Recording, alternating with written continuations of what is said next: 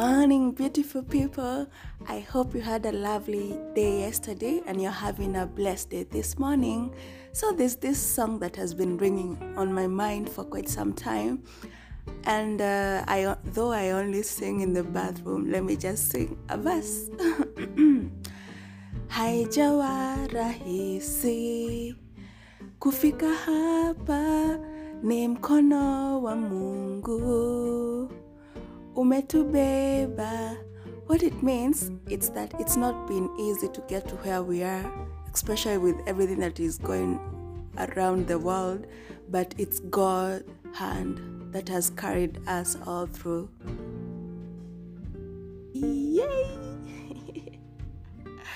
So today we are looking at Acts chapter 12, and it has 25 verses, and it's divided into 3 sections. The first one is where we see Herod's attack on Christians. The second one is where we see when Peter is arrested by Herod and then he's set free by the Holy Spirit. The third one is where we see Herod dying and the gospel spreading. So in this chapter we see the persecution. The persecution reveals the level of commitment we have in Christ.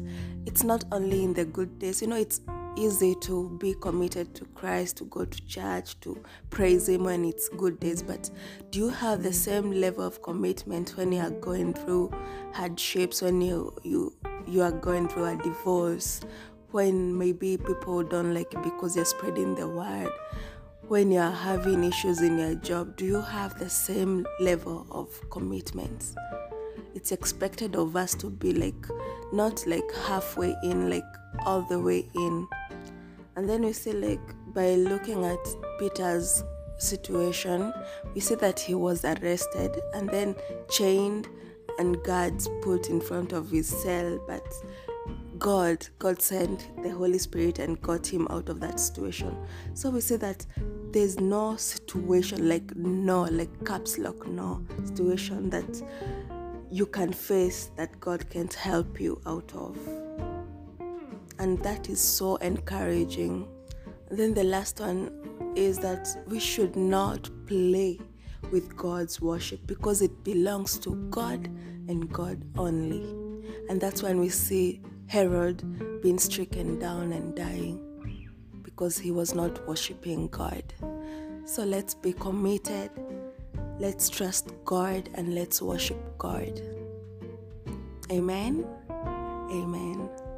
I wish you all a blessed day. Thank you for joining me for today's episode. And with God's grace, I'll join you tomorrow for episode 13.